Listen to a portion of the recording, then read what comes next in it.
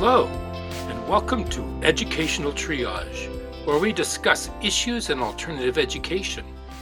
This is a discussion about teaching, by teachers, for teachers, and others who are interested in the alternative education world.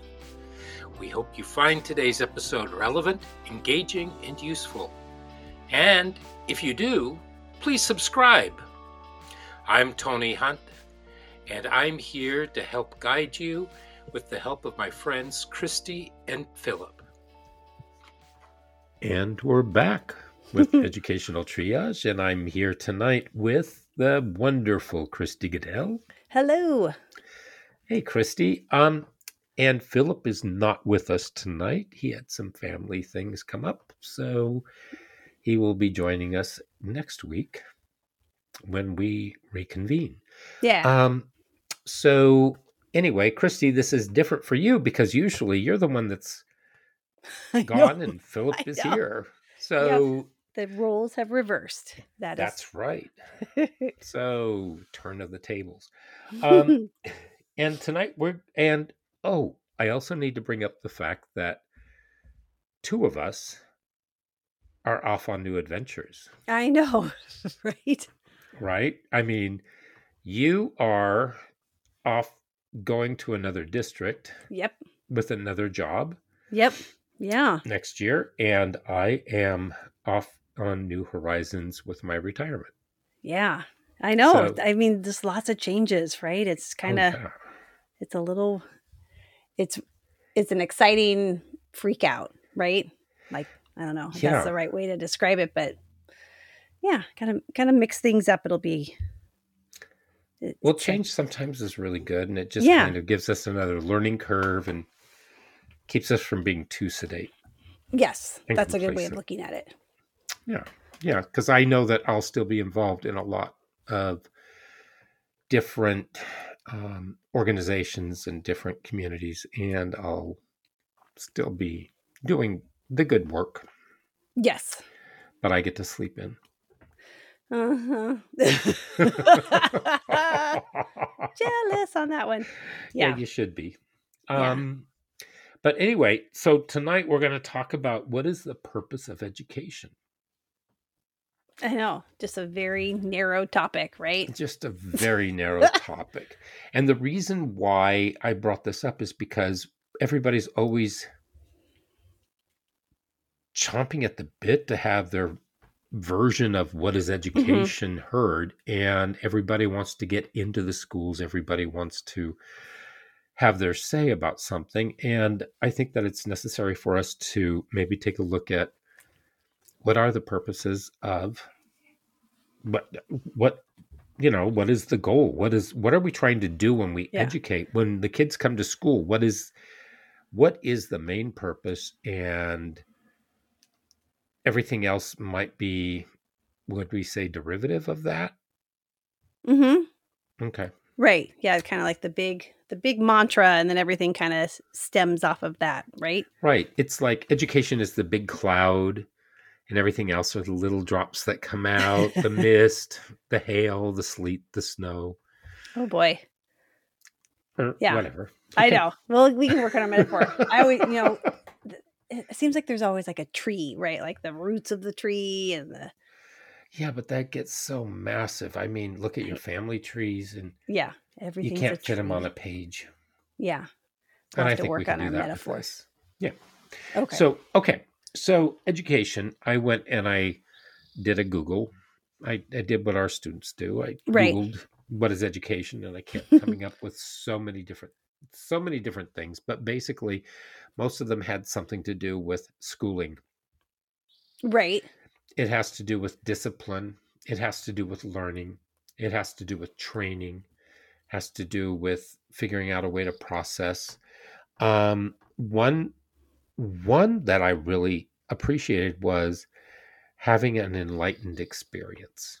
Oh, that sounds very positive. I really like that one. That's a nice one.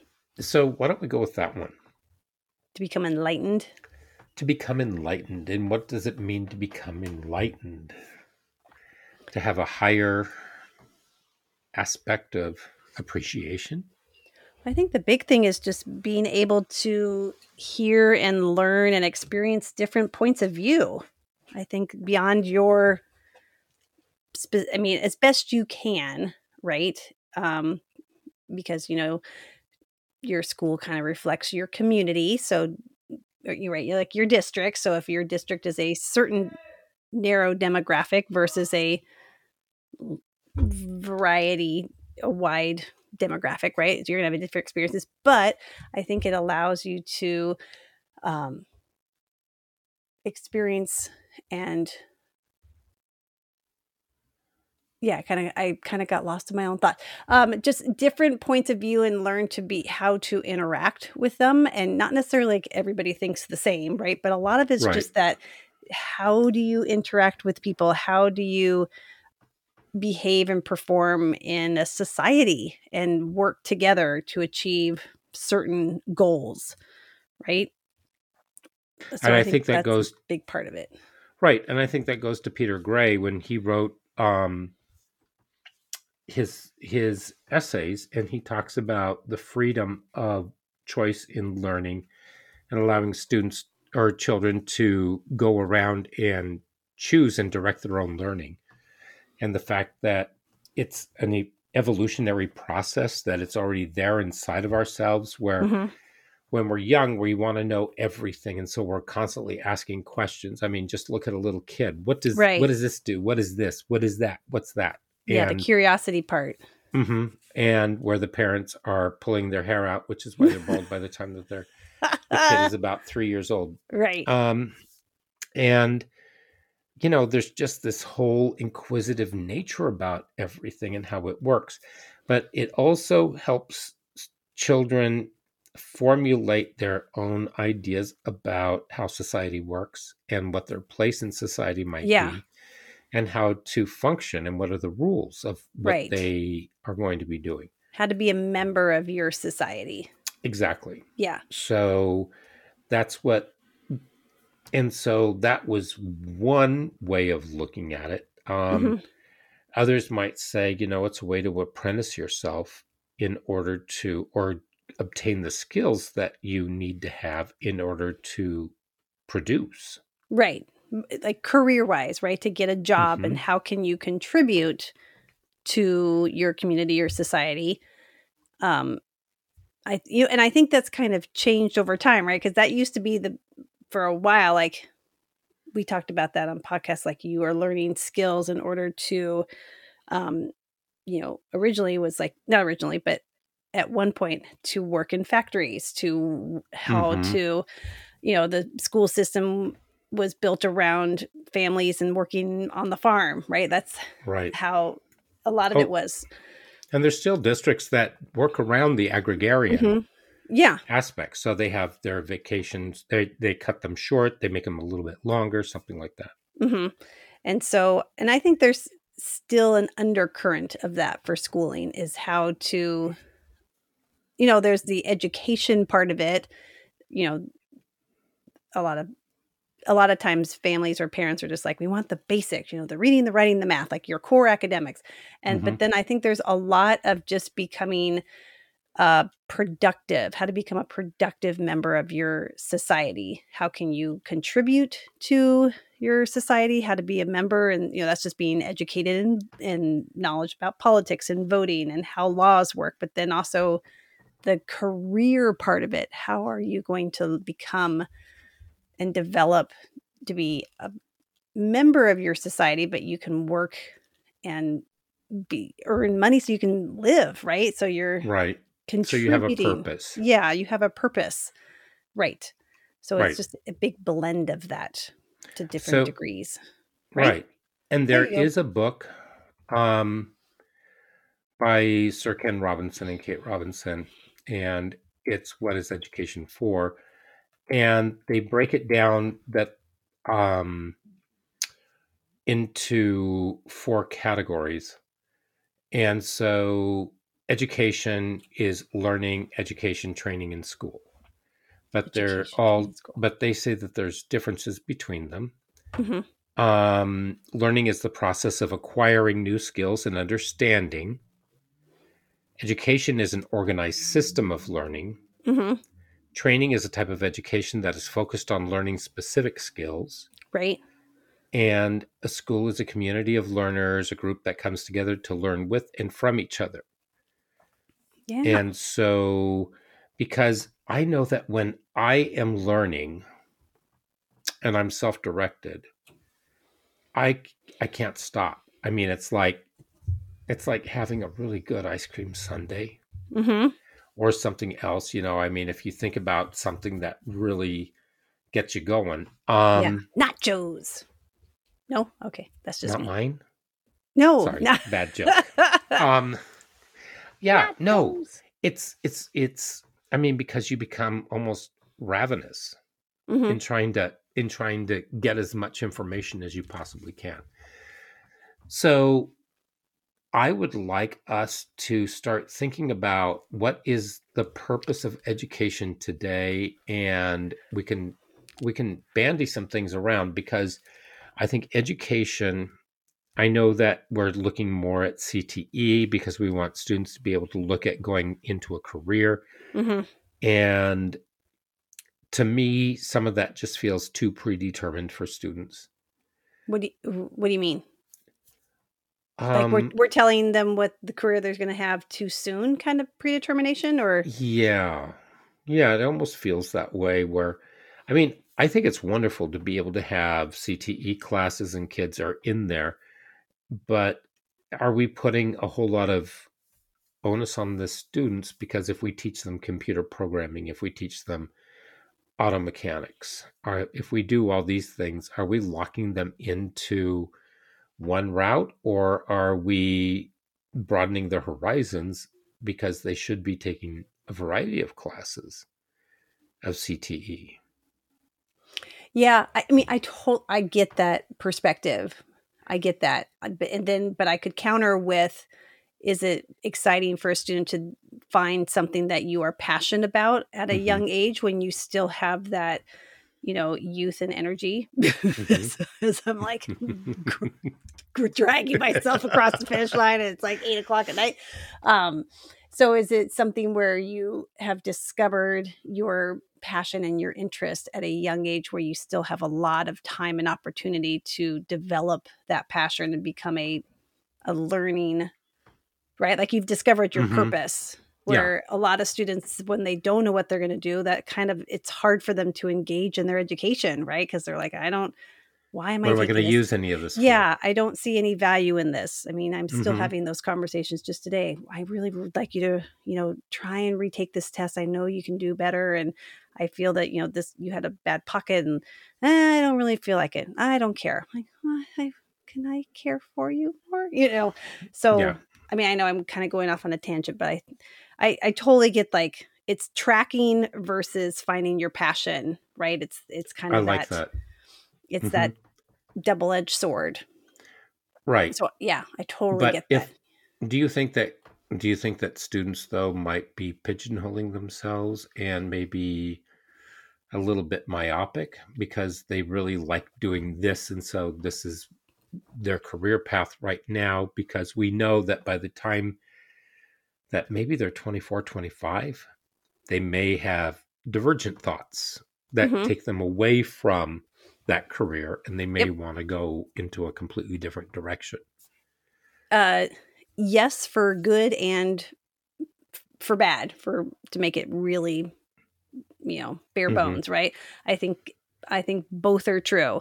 I think it's great that if a student is, like, you gave the example of automotive, and just because our school has a really strong automotive program, and a lot of students flock to it, and they really enjoy it, and they like it, and they are finding a career. But you're right. Is it because they found their passion in something they're talented in, or is it that they are staying there because it's safe and it's something that they feel comfortable in, and they're not pushing themselves into other areas that they also could be talented in?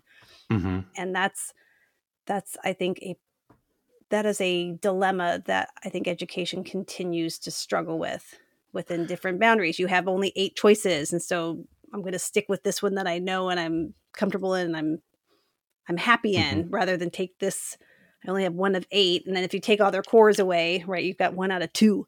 So, they just don't have the time or the flexibility to dabble their toe in a lot of different stuff, right? So for some students, they're going to stick with, I love theater. Theater is safe for me. I'm comfortable in it. It's my passion. I'm good at it. So I'm going to stick with this versus, or music, insert category here. But yeah, it's hard. But do we, okay, so let's go. I mean, we can do theater. I've answered nothing. You actually did, because you spurred on some thoughts. There we go. So if a student is in auto mechanics, or even if they're in theater, right, or they're in journalism, or they're in whatever, right, are we also looking at the other careers and the other ideas of where those skills could be used? So auto mechanics, are we looking at being able to work as a machinist? Are we looking at being able to do different kinds of mechanical repair? Are we looking, because companies, manufacturers, and even companies that go out someplace, they need people who can fix their equipment, because equipment does break down and it becomes very expensive. So they want people who have that kind of experience. Are we engaging students at that level as well? Or are we just keeping them within the confines of auto mechanics? Right. For theater, are we looking at students? Are we teaching them how to do set design, lighting? Are we looking at directing? Are we looking at PR? Are we looking at arts management? Arts management is a fantastic field for them. Right. Right. And it doesn't mean that you're not a good actor. It just means that this is another possibility where you might actually find something. And it requires a master's degree, and in many cases, but it's a lot of management. So, you might find in journalism, what else is there in journalism? I mean, there's editing, there is blogging, there are a number of things that you could be looking at. So how wide a net are we casting when we put students into those classes? Yeah, that's, and then it comes down to, time and resources, right? Do you have both of those that you can take the time to explore? Hey, you really are enjoying this category. Here's all, like my son's a perfect example. He loves history and is, hey, we're all going to watch a family movie. Oh, we're going to watch Das Boot again, like for him, he loves it. World War II and all that stuff. And for me, I'm like, yeah, awesome. I will watch it again because I love you and that's your interest. But I'm just like, good golly, really more war. But taking this interest, and he's in advanced history classes and that kind of stuff, which is great. But then how do you morph that into a sustainable career? What are all those different areas? Can you be, a researcher? Are you working in like you said, in editing, Ken Burns, right? Like, are you on that part of it? A documentarian. Or even putting together all the film clips with it, or fact checking. Like there's all this different part than just being like, I'm going to teach history, boring. Or, he also enjoys sports, but becoming a professional athlete is not the easiest thing to do in terms of job security, but there's a lot of stuff around the area of sports. So like kind of backtracking is like, how can one figure out those job options in enough time to be able to develop it and then go after your passion and figure it out in time to get the training that you need, and how much does it cost, and then or figure out if that truly is what you want to do and is it employable, and how to learn, what are the needs for it, and the training, and well, I mean, if you wanted to be a sports historian, right, or even a sports writer, I mean, you need to have the background for that. If maybe you're going to do something with historical movies, well, how do you do sports in wartime? Right. What was the genesis? What happened during that? What impact did the wars have on sports worldwide? Yeah. I mean, because we had the movie about Louis Zamperini, Unbroken. And then, do I know that movie? Do I know that movie? It's a book. Yeah, and it's a really good book. Okay. And then there's and at the same time that they were there, that Zamperini was competing in the Olympics in Berlin. I think it was in Berlin. Or maybe it was Munich. It was in Germany during Hitler in 1936. And then you had also the book, The Boys in the Boat, which is about the University of Washington crew team. Oh. And they competed at the same Olympics. Oh. So, there's a lot of stuff that you find out that's sort of synced up. And that in itself is fascinating. And but I think you have to be in the right mind frame to find that interesting. Not everybody would. True. Yep. Because Agreed. I mean, sometimes you're interested in war movies and sometimes you're not, right, Christy? Yes. And that is our family in a nutshell. Right. And so all those pieces. And so, kind of going back to our original question, what is the purpose? For him, it's figuring out he does really like these certain categories. And then what are some areas that he could find gainful employment, to kind of circle back to what you were saying about, like, how does he contribute to the economy? How is he what were the 4 categories? One of the last one, right, was like how you are being a successful, the training part. The learning, education in school.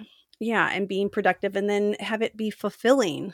And so that's kind of what I'm hoping that but it's such a fine line, because there's also parts of his, like, you're not going to find purpose in your passion every single day at school. Like, it's just not going to happen. Right? You don't find purpose in anything every single day. Right. True. And so sometimes it is just kind of finding what interests you, but also pushing you outside your comfort zone. You got to kind of have a little healthy blend of both, so that you can interact with others who do have different experiences and different points of view, and be able to relate to them. And you need to be able to listen to that, and you need to be able to ingest it and then take some feedback.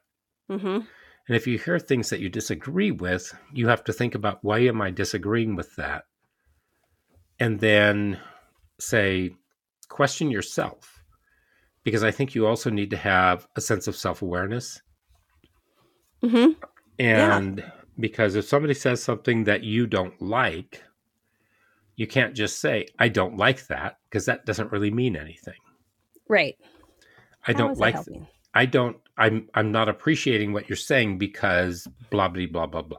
I mean, you have to be able to say something. Right. And, but in doing that, that's how we learn from each other.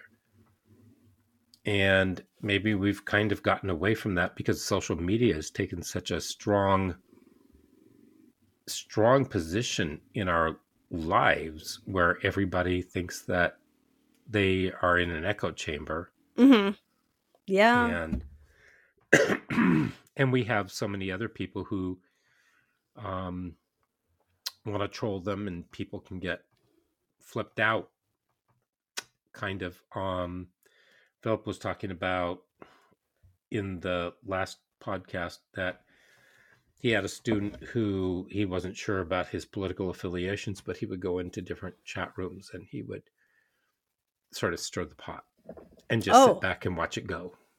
So that was kind of, so they do have jobs for that, right? Like, that's, what is it? Political pundits, or, on, political talk shows and stuff. Right. Yeah. Right. And so, but, I mean, if you wanted to do something like that, there's stuff to do. I think that the internet has actually opened up so many different platforms that people can perform on, in a sense. And in a way, they are performing. I mean, I don't know what else you would call it. Yeah, right. my first thought is just like, but then there's that kind of the value and or contributing to society, Right. Do we, I don't know. That's probably going like too far into the weeds a bit, right? Like, do I need all these influencers to tell me about stuff? Is that meaningful and gives you life's purpose? I don't know. Well, what I'm thinking is people are looking at influencers and they're a form of entertainment. Yes. The news is a form of entertainment because we're listening to people's opinions for the most part now. I mean, there's no real such thing as unbiased news anymore because everybody wants their opinion to come out. Mm-hmm. So opinion is viewed the same as a fact. Exactly. And because so-and-so said this and so da-da-da-da-da, and I'm angry because so-and-so said that and they're just da-da-da, or how dare you say that because so-and-so said this and that's what the truth is. Yeah. Yeah. And that's pretty much what's going on. But I think when we come down to the social context about what education is, I think that's the most important part. Being an influencer? No. I'm kidding. I know. No. You just wanted to see my face, didn't you? I know. I think that if we can learn how to socialize and we can learn how to take in facts and not, I don't know, I think social emotional learning has taught us something, but outside the context of school, how many students actually pay attention to it with the breathing and thinking about, and just kind of working on the anxiety. Right. Because nobody wants to be wrong. However, why doesn't everybody want to be learning rather than looking at it as a right or wrong? Mm-hmm. Because we have so many people screaming absolutisms at us. Right. Either you're here or you're not. Right. You're for it or against it. You're with me or against me. It's true or it's false. Yeah. And I don't think that's healthy in education. I think that education should be a place for students to explore. And yes, I believe that CTE is really important. And I think that, the program that I've left, we did a lot of we did a lot because the students would go out and serve internships with different businesses in the community. Mm-hmm. So they're learning from the community and it involves them. It goes back to pre-compulsory education, where students were doing apprenticeships, where they were working, where they were learning from other people and mentors. And possibly in a schoolhouse, they were getting some of the basic facts where they would learn how to add, subtract, multiply, divide, do all the other things, read, write. Looking at my grandmother's Spanish book, that was probably more pithy and had more in it than my college textbook for French. Huh. That is interesting. And now I listen to the French and the Spanish classes, and I'm thinking they're doing things that we did like in the first month or two. And they've been doing it all year. Oh. So it makes me very curious. Oh, like in many ways. How it's changed. How it really has changed. I mean, they are learning many, many things that we didn't. Yeah. And we didn't have Google Translate. We didn't have YouTube. Right. Rosetta Stone and all those fun things. Oh, yeah. We had none of that because computers were, I think my high school got a computer when I was a senior. And I remember that the Museum of Science and Industry had a computer and it was a big hit because everybody went up and it was like this ginormous right typewriter. Right. And it was really kind of cool. And so we just kind of looked at it.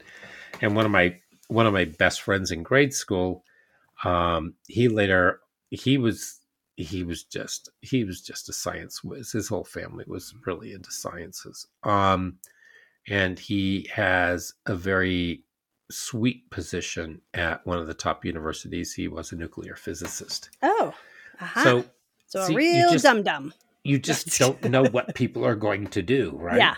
And a lot of other people, I mean, there are students there were people I knew from grade school and into high school who went on to, somebody called me and we were talking. They said, how is it that the kids who weren't doing as well in school are the wealthiest kids from our school? And I said, maybe because they learned how to work really, really hard to get what they needed. And they weren't afraid of hard work. And they figured out a system so that they could keep plugging along. And they didn't quit. Yeah, they figured out a system that worked for them that may not have been the traditional educational system, right? Right. And maybe it has to do with being with mindset. Maybe it has something to do with grit. Mm-hmm. Maybe it has something to do with what's that thing where if you tell students how smart they are, mm-hmm. they tend to do worse going forward. Oh, you're developing, like, teaching them to persevere and be resilient. And right. And you say, you know what, you can do better than that. Let's keep going. Let's keep going. The problem with that portion is my mother used to tell us we would feel like we had just climbed an incredible summit and we were up there, and people would maybe give us kudos. And my parents would say, I think you can do better. It's like, why is it never enough? Yeah, never good enough. Yeah. And, you hear that and people just really resent it. But what it did was it taught us not to be satisfied with second best. Mm-hmm.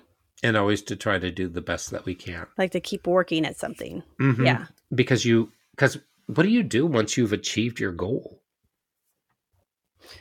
Right. If that is the be all end all, then what's next? Right. Right. And if you think about, there's a quote from Evita, the Andrew Lloyd Webber. Yeah. Tim Rice. And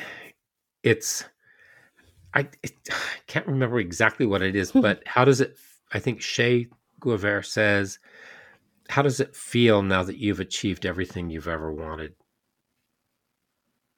Because it cuts two ways. Yeah. It's wonderful, but then what have you got to strive for? Yeah. What's the next purpose what's your next life's purpose or your next goal? So does education, okay, so we've got the social aspect, and we want to go to, because we talk about ambition. And maybe ambition comes from wanting to know more about something. Mm-hmm. Do you think? Yeah. And wanting to prove that you can do something. It's more of a challenge. I think for many students, yeah, right? Like you're encouraging them to try and push themselves and be competitive against themselves, or maybe sometimes competitive against other students in the class, but right. And, you're pushing them to do better. Right. And have that intrinsic motivation as opposed to extrinsic motivation, right? You want to do better and learn more and, find joy or meet that challenge, as opposed to someone else saying, you did great. And then you're like, woohoo, that's enough for me. Right. So we talked about that in my class a lot. Like, what's the intrinsic motivation? Because sometimes the extrinsic it's not that it's not valuable, but sometimes it's short-lived, right? Like, are you learning and doing well because you want to, or because someone is going to praise you or reward you when you're done? And a lot of times it's both, right? Like, let's be real. Like, you work at a job because you enjoy it, but getting paid is nice too. So, and getting good feedback. Yeah. really nice as well, and being recognized. And, and I had scanned an article, it was, I think, from Forbes, right? And they listed a lot of the kind of the same talk, and another one was, it kind of connects back to my first thing, is the health and wellness. Like, that's still a big purpose of education. We talk about social emotional well-being, and we require our kids to take health, and we talk about nutrition all the time, and mental health. And so a lot of times we are teaching students, that's a big part of school, of, what's driving you, what's healthy, what are healthy interactions with your peers, what's healthy interactions with, your supervisor or your teacher or grown-ups. And so I think that's a lot I think that's so valuable in the purpose of a school. And I think families in the community recognize that at a young level, right? Like, you learn how to be turn taking and be friends. And everything I ever learned, I learned in kindergarten. Right. Yeah. I'm going to share. I'm going to, be kind and wait my turn and be creative and all those kind of, health and well-being. And then at some point, for whatever reason, it changes into like, they need to do more math and they need to write a better essay, but you're like, you still need to be a good human and you still need to be kind. And you still also need to learn how to balance things. Right. So I think that's a big purpose of school. That's sometimes hard to categorize, right? Like, I can check that you passed your math test, check, but like, we don't give grades and were you a nice, kind, respectable citizenship? Yeah. Citizenship. Yes. Thank you. Right. Like the SEL work. Do you think that by removing so much more recess, because they were so into driving the kids towards the tests and driving their instruction so that they could do better on the test, do you believe that by withdrawing because then teachers were also using recess as a punishment, where if the student wasn't doing something, they didn't get to go out to recess. But right, yeah, that was recess the carrot. Is actually one of the most significant learning aspects of school. Right. Even in high school, I remember that we used to have, we called it activity period. It'd be 20 minutes between first and second period. And that was when maybe clubs would figure out when they were going to do something, and it was time. It was time for people to get together and socialize, and they'd have like a mini lunch or snack or something like that people could have. People could go out and play basketball, but it was there for people to interact. And right.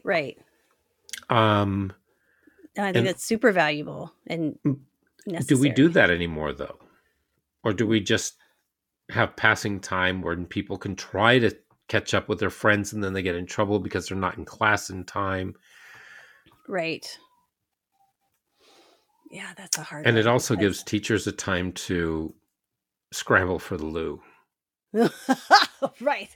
I know. It's always funny when, on the weekends you're like, oh, hey, I have to go to the bathroom at the exact same time every time, which happens to be during my break, right? Yeah. Hey. So yes, right. I mean, it's so hard at the high school level, because if you give 2,000 plus kids, extended break, are they all working on really positive health and well-being? Not always. Right? Well, hopefully if they've been taught by their previous schools, and if their parents have been, working with them, because schools cannot do the parenting. Yeah. Yes. They only have them for 6 hours a day. Right. No matter what level they're at. And schools are not a nanny. Yeah. So, I mean, they can try to do as much as they can, but at what cost, though? And I'm not saying that they shouldn't, but what I'm thinking is, we do so many different things at school. We have the academics, and is there a way for us to how would we redesign education so that we had time for the socialization? Because I think that what we've determined so far through our conversation is that there's the social aspect, there's the training aspect, there is the goal setting, the self-awareness aspect, and just basically learning how to cope, survive, and to be with others in a symbiotic coexistence. I think it's so funny. I saw these people and they were driving down the street with one of those coexist stickers on the back of their car. Yep. And they were screaming at people on the street. Okay. So ironic. But how do we teach that though? How do we teach all these things and be effective? And I'm not worried about test scores, but so that the students are effective learners and that they are actually generating the brain power in order to be able to survive and to go through and adapt to whatever situation. Yeah, right. That's, and that's where maybe those questions of, especially at middle school, we need to have more, you don't want like a full assemblies, but more of those kind of, for lack of a better phrase, those icebreakers or those brain breaks that we have. Like we do, we are still doing brain breaks in our class all the time because it's just, the kids ask for them. And, ironically, maybe it's right before a test, whatever, but they are just so needed because they still need to figure out how to do all of like just what you said. And so sometimes we'll do like yoga stretches and we're just moving, right? It's just getting that movement out. And then sometimes we do those silly would you rather. And sometimes it's just like, tell us about what you think you're going to do over the summer and who's traveling. And, that's where all those behaviors kind of come through that we're teaching them, and it doesn't feel like quote school, like we're not educating you, but surprise, we are. And also just like learning cool stuff about you. And those, that's such a big part of school at all levels. But, sometimes they get treated as not as valuable because there's not a grade attached to them. But I sometimes think they are just, if not more important than your traditional like curriculum, right? They go hand in hand. You got to have both of them, right? Because we've all had those people who are like, they're super, sometimes it's that phrase, they're book smart, but they're not street smart, right? Have you ever heard that? Right. Like they're super academic and super intelligent and like, but you can't, but they interact. Have no emotional intelligence. Right. Or just sometimes those, can you read a map? Do you know how to get from A? Can you give me directions on how to get from A to B and not use Waze? Can you, just do some of those real interactive, basic real world experiences? That's not academia. You got to kind of, I think, need both. Both are valuable. Oh, yeah. And I remember meeting people in school, at university, and they had no concept. They weren't able, they would never be able to function outside of an academic setting. Right. Yeah. This, no, you cannot take your break in the middle of your shift and not tell anybody, right? Like that's just that you can't do that. You need to be able to, can you go to a grocery store and, figure out what you need for a recipe and then with your budget in this amount of time, and how do you store food, and, just some of those real basic stuff so that you don't get salmonella, those kind of random things. Because there's a high possibility that some students don't have anybody to model that for them. Right. Yeah. And so I think the more of that kind of well-roundedness. So I feel that's kind of the purpose of school. It's being the well-rounded. Oh, look, I'm wrapping it up. The well-roundedness aspect that goes beyond just the core academics. It's the whole thing so that we can send them out into the world as best we can. Now, do you think alternative schools provide a better platform for all of this than mainstream simply because of their sheer because of their ability to keep things smaller. Because I know that right. You've got, it's smaller. You can have more of that relationship part. You can teach them more of the real world skills. So I think in many ways, yes, I think alt ed can do a better job for a lot of students. All of them? No, but right. But you still have the relational aspect of it. Yeah. And sometimes you can kind of wrap those in better. Like you can show the connections sometimes quicker. And especially like in some of the alt ed programs where you have internships, right? I can teach you all about paychecks and budgeting and saving and personal finance. Right. And I can, squawk. But then like, oh, by the way, you're working right now. And you're like, oh, yeah, my paycheck's way smaller than I thought it was going to be. And how do I fill out a W-2? And what does it mean when it's asking dependents? And you're actually doing it versus me just teaching you on a worksheet and interactive in my classroom. So the alt ed, I feel, has it because you're living it. It has value and weight because they're experiencing it. So right. And a lot of students they may fall into that alternative category. They just haven't been recognized, or they're still trying to struggle through. And they learn a lot, and many of them are more street smart, and they're bright. They're bright. And just because they don't do well with the book doesn't mean that they don't have the savvy to outcompete the smartest kid in the class. They're strong, and they've got really strong skills in all these other categories that a lot of times, unfortunately, in our traditional school settings don't have some sort of like grading system that shows up on a report card that seems to be valued more so than other areas. And so that is a deficit. It's unfortunate for a lot of our students because you're only viewed as having value in this one box, but all this other stuff you're doing, oh, that's not important because this is the only chunk that gets the grade attached to it. So therefore that's the only place where there should be value. And you're over here saying, no, that's not true. What would be nice is if schools could adapt themselves, if the teachers, and I know that there are some teachers who are fantastic at doing this, to adapt to their audience so that their delivery system could channel. So let's say that we're going to be talking about what themes, if they go with a thematic approach, and the students could figure out what books they want to read in order to achieve that theme. Because if you gave them a list of them, or maybe somebody else might be able to add to that list. And so you could constantly be working with that.